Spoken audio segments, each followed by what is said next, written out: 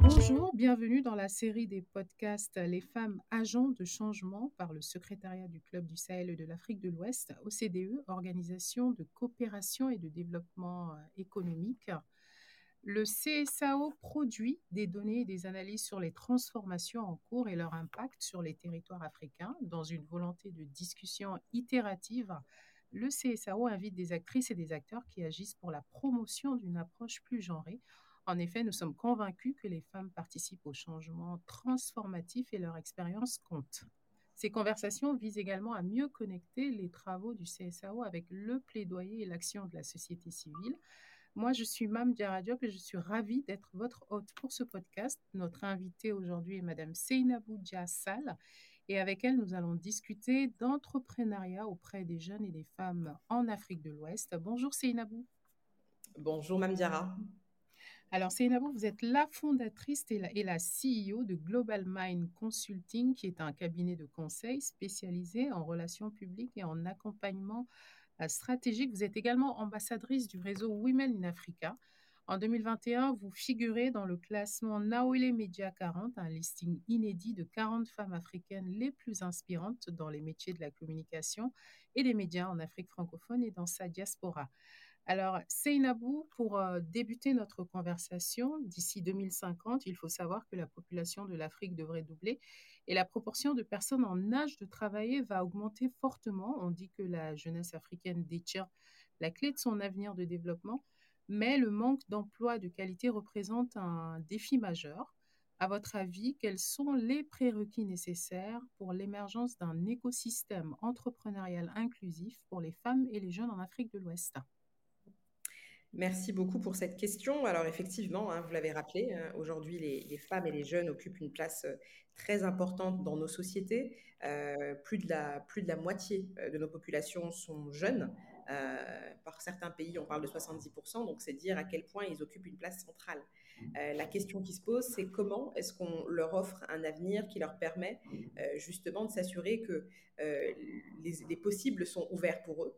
Comment est-ce qu'on parvient aussi à leur donner ce sentiment qu'ils ont la possibilité d'initier des choses, d'initier des projets économiques dans tous les secteurs et que ça peut fonctionner. Alors c'est vrai qu'on a des pays qui sont un peu différents. Les réalités ne sont pas tout à fait les mêmes selon le pays. On a des pays où l'entrepreneuriat est vraiment beaucoup plus développé et dans certains d'autres, c'est un peu moins le cas.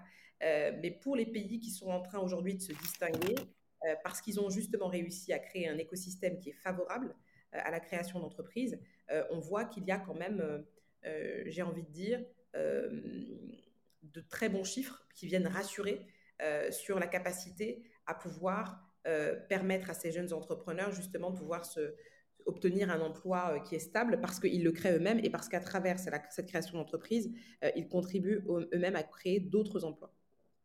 D'accord. Alors, on sait que les femmes, par exemple, rencontrent de nombreuses difficultés pour accéder à l'emploi dans plusieurs secteurs. Quelles sont aujourd'hui les politiques ou les programmes innovants qui vont faciliter l'inclusion de ces femmes sur le marché de l'emploi et notamment à travers l'entrepreneuriat? Alors, il y en a de plus en plus. Il y a des initiatives publiques et il y a des initiatives privées. Sur les initiatives privées, moi, je vois notamment une initiative qui est très parlante, c'est celle du CJS au Sénégal, le Consortium Jeunesse Sénégal, où là, ce sont des jeunes qui se sont réunis et qui se sont dit, on va créer une organisation qui a vocation à accompagner et à favoriser l'entrepreneuriat dans notre pays pour que personne ne soit laissé de côté. Ça, c'est une initiative qui est très louable et qui aujourd'hui porte ses fruits parce que ça permet vraiment à des entrepreneurs de pouvoir développer leur activité, si ce n'est l'amorcer. La deuxième chose, c'est qu'effectivement, vous avez raison de le rappeler, il y a des politiques qui aujourd'hui commencent de plus en plus à se dire que pour régler cette bataille du chômage, il faut créer des cadres, favoriser la création de cadres qui permettent l'essor du développement d'entreprises par des femmes et par des jeunes. Je pense notamment à la DRFJ au Sénégal, qui est une initiative inédite dans le format parce que ça n'existait pas auparavant. Voilà la première fois qu'on crée un mécanisme, un outil qui est dédié à l'accompagnement et au financement d'entreprises qui sont gérées par des femmes et des jeunes. On parle d'entrepreneuriat rapide.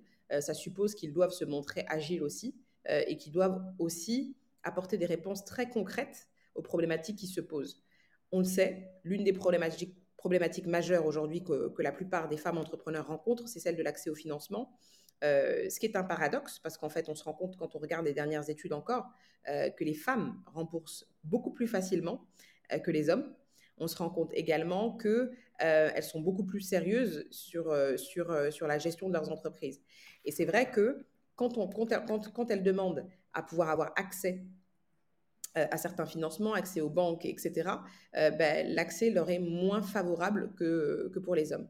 Et donc, ce paradoxe-là, il faudrait effectivement pouvoir en parler et réussir à le dépasser. L'autre élément qui est très important, et là, je pense qu'on ne le dira jamais suffisamment assez, c'est qu'il faut décomplexer l'initiative entrepreneuriale. Il ne faut pas la limiter. Il ne faut pas la limiter à, j'allais dire, des micro-entreprises dans des micro-environnements. Il faut vraiment inciter les femmes à oser se dépasser, à oser créer des modèles qui ont vocation à leur permettre de se développer à l'échelle régionale, continentale et internationale, parce qu'elles en ont le potentiel, parce qu'elles en ont le savoir-faire, et puis elles en ont le talent. D'accord. Alors justement, le développement des compétences, c'est essentiel, hein, et l'esprit d'entreprise, hein, pour entreprendre, c'est crucial pour réussir, j'ai envie de dire. Quels sont les principaux domaines de développement de capacité pour les jeunes et les femmes, par exemple? Les femmes sont en train de clairement se distinguer dans l'agroalimentaire, par exemple. Là, on voit bien que ce soit au Cameroun, avec des entreprises comme Ketfotso, ou bien au Gabon, avec des initiatives comme Jessica Alogo, les petits pots de Logoué, que, en fait, elles sont en train d'investir sur un élément qui est très important et qui leur permet aussi de se différencier sur le marché local, c'est cette capacité à pouvoir promouvoir les produits locaux. Et donc, en faisant la promotion de ces produits locaux, en travaillant sur une transformation qui est bien maîtrisée, en travaillant sur le packaging, en travaillant sur une meilleure maîtrise de la distribution, elles sont en train progressivement de se positionner comme des acteurs incontournables. Donc ça, c'est peut-être le premier exemple que je peux donner en termes de secteur. Le deuxième, c'est naturellement, moi je suis étonnée de rencontrer et de croiser, que ce soit à Dakar ou bien au Rwanda, des femmes qui ont réussi à s'imposer dans le secteur aussi complexe, aussi difficile que la création d'énergie avec des centrales d'hydroélectricité. C'est le cas au Rwanda avec une femme comme Thérèse Sekebana. Dans le domaine des explosifs, vous allez me dire, tiens, qu'est-ce qu'on entend par explosif? Mais oui, ça Ah oui. existe et il y a des femmes qui s'investissent dans ça. Je pense notamment à Rokaya, qui, elle, a créé son entreprise qui s'appelait Minex et qui aujourd'hui a fusionné avec une autre structure un peu plus grosse, qui est une structure française et qui existe aussi depuis très longtemps dans ce domaine-là. Mais c'est dire que ça marche et que ça fonctionne et qu'elles en sont beaucoup. C'est même pas une question de capacité. Ça, c'est une question qu'il faut complètement rejeter. C'est pas le sujet. Aujourd'hui, la capacité, elles l'ont plus que démontré. L'expertise, elles l'ont plus que démontré. Ce qui est très intéressant dans tous ces modèles, c'est qu'elles sont en train de s'exporter. C'est qu'elles sont en train de se diversifier. C'est qu'elles sont en train finalement d'aller conquérir de nouveaux marchés. Et ça, c'est intéressant parce que ça montre qu'en the sky is the limit. Effectivement. Alors, au fil du temps, vous l'avez dit, on a vu émerger une nouvelle génération de femmes entrepreneurs, hein, qui cassent les codes et qui réussissent dans des secteurs traditionnellement dévolus aux hommes. Vous en avez cité quelques-uns, mais est-ce qu'il y a d'autres secteurs où on observe de vraies réussites entrepreneuriales et quel type d'entreprise? Mm. Alors, il y a des secteurs sur lesquels on était peut-être un peu moins attendu parce qu'on a l'impression que c'est dévolu à tort à d'autres. Je pense à l'industrie du luxe, par exemple. De plus en plus, là, on commence à avoir des entrepreneurs africains et des femmes entrepreneurs notamment, mais pas que. Il y a aussi des jeunes qui se distinguent là-dessus, dans l'industrie du luxe et qui font des choses absolument formidables. Je pense à Maraz, je pense à Matidi et d'autres marques qui aujourd'hui sont en train de s'imposer parce que justement elles font le pari de la qualité, elles font le pari de l'excellence africaine et ça fonctionne et ça marche. Il y a un marché qui se développe, on a une classe moyenne qui se développe de plus en plus dans la plupart de nos pays et on a aussi une clientèle qui est de plus en plus exigeante. Les consommateurs africains sont de plus en plus exigeants. Donc dans les choix qu'ils font, l'arbitrage va être déterminé aussi par la qualité et plus, comme on pouvait le penser traditionnellement, par le prix. Effectivement. Alors, Seynabou Diassal, il y a une étude du CSAO qu'on appelle les dynamiques de l'urbanisation africaine 2022, à savoir que les villes facilitent l'accès des entreprises à la technologie, aux compétences, aux capitaux, mais aussi au marché, qui produisent de nouvelles idées et sont des pépinières d'entreprises innovantes. Aujourd'hui, le secteur privé est un acteur majoritairement informel avec son lot d'emplois précaires. Quels sont les outils ou en tout cas les mécanismes innovants qui peuvent aider à soutenir la croissance et le développement ainsi que la transition des entreprises informelles vers des entreprises formelles pour favoriser plus d'emplois pour les jeunes et les femmes. Mmh. Ça, c'est une réalité, hein, c'est une de nos spécificités quand on parle d'entrepreneuriat. Ce qu'il faut rappeler d'abord, c'est que les femmes en Afrique entreprennent depuis très longtemps. C'est-à-dire que ce n'est pas un phénomène de mode, c'est quelque chose qui a finalement un peu toujours existé. La plupart de nos tantes, de nos mamans, de nos grandes sœurs étaient des entrepreneurs qui étaient d'abord dans l'entrepreneuriat de survie, c'est-à-dire qu'il y a une problématique qui se pose au sein de la famille, il faut garantir l'éducation des enfants, il faut permettre une possibilité d'avoir l'accès aux soins lorsqu'il y a des malades, et donc les femmes entreprennent. Elles entreprennent sans forcément se dire je vais formaliser ça, mais je veux avoir un minimum pour pouvoir satisfaire à ces besoins-là. Donc ça, c'est d'abord la première chose qui vient expliquer le fort taux d'informel. La deuxième chose, c'est que de plus en plus, on l'a dit, les femmes sont aussi extrêmement ambitieuses. Elles commencent à réfléchir à pouvoir atteindre de plus hauts niveaux de développement dans leur initiative entrepreneuriale, et ça suppose qu'elles cherchent à se formaliser. La question que nous devons nous poser au niveau de nos écosystèmes, au niveau de nos environnements africains, c'est est-ce qu'aujourd'hui la législation, est-ce qu'aujourd'hui la fiscalité favorise ça? La réponse, c'est non, dans la plupart des cas. Pourquoi? On n'a pas une fiscalité incitative, on a une fiscalité qui est plutôt répressive. Et donc, quand vous essayez de respecter les règles du jeu, malheureusement, le climat des affaires ici vous incite à rester dans l'informel.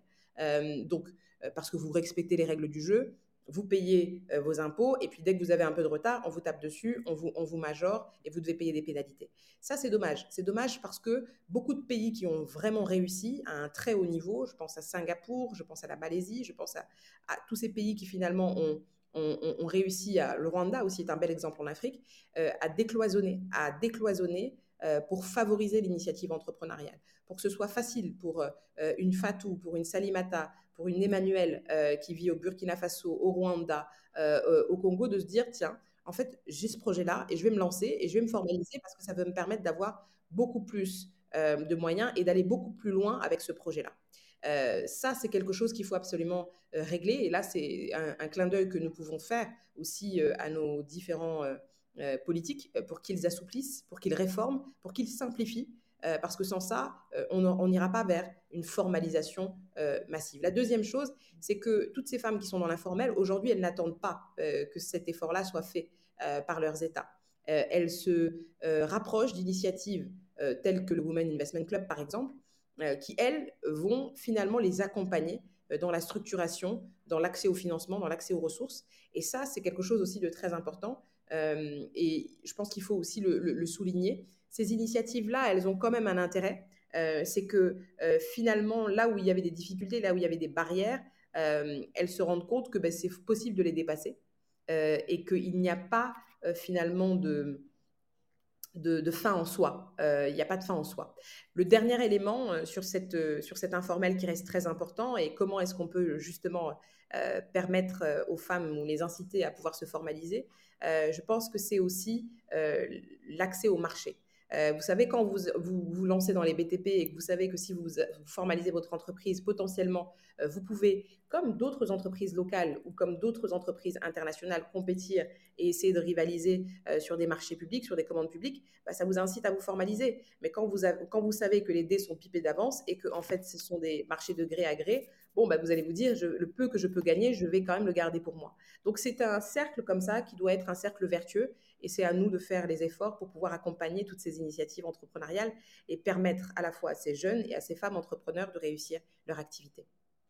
Seynabou Diassal, merci beaucoup. Je rappelle que vous êtes la fondatrice et la CEO du cabinet de consulting Global Mind spécialisé en relations publiques et accompagnement stratégique. Vous pouvez consulter les publications référencées sur la plateforme MAPTA du CSAO ou bien sur le site de l'OCDE CSAO. Merci encore d'avoir répondu à nos questions et merci à vous d'écouter ce podcast.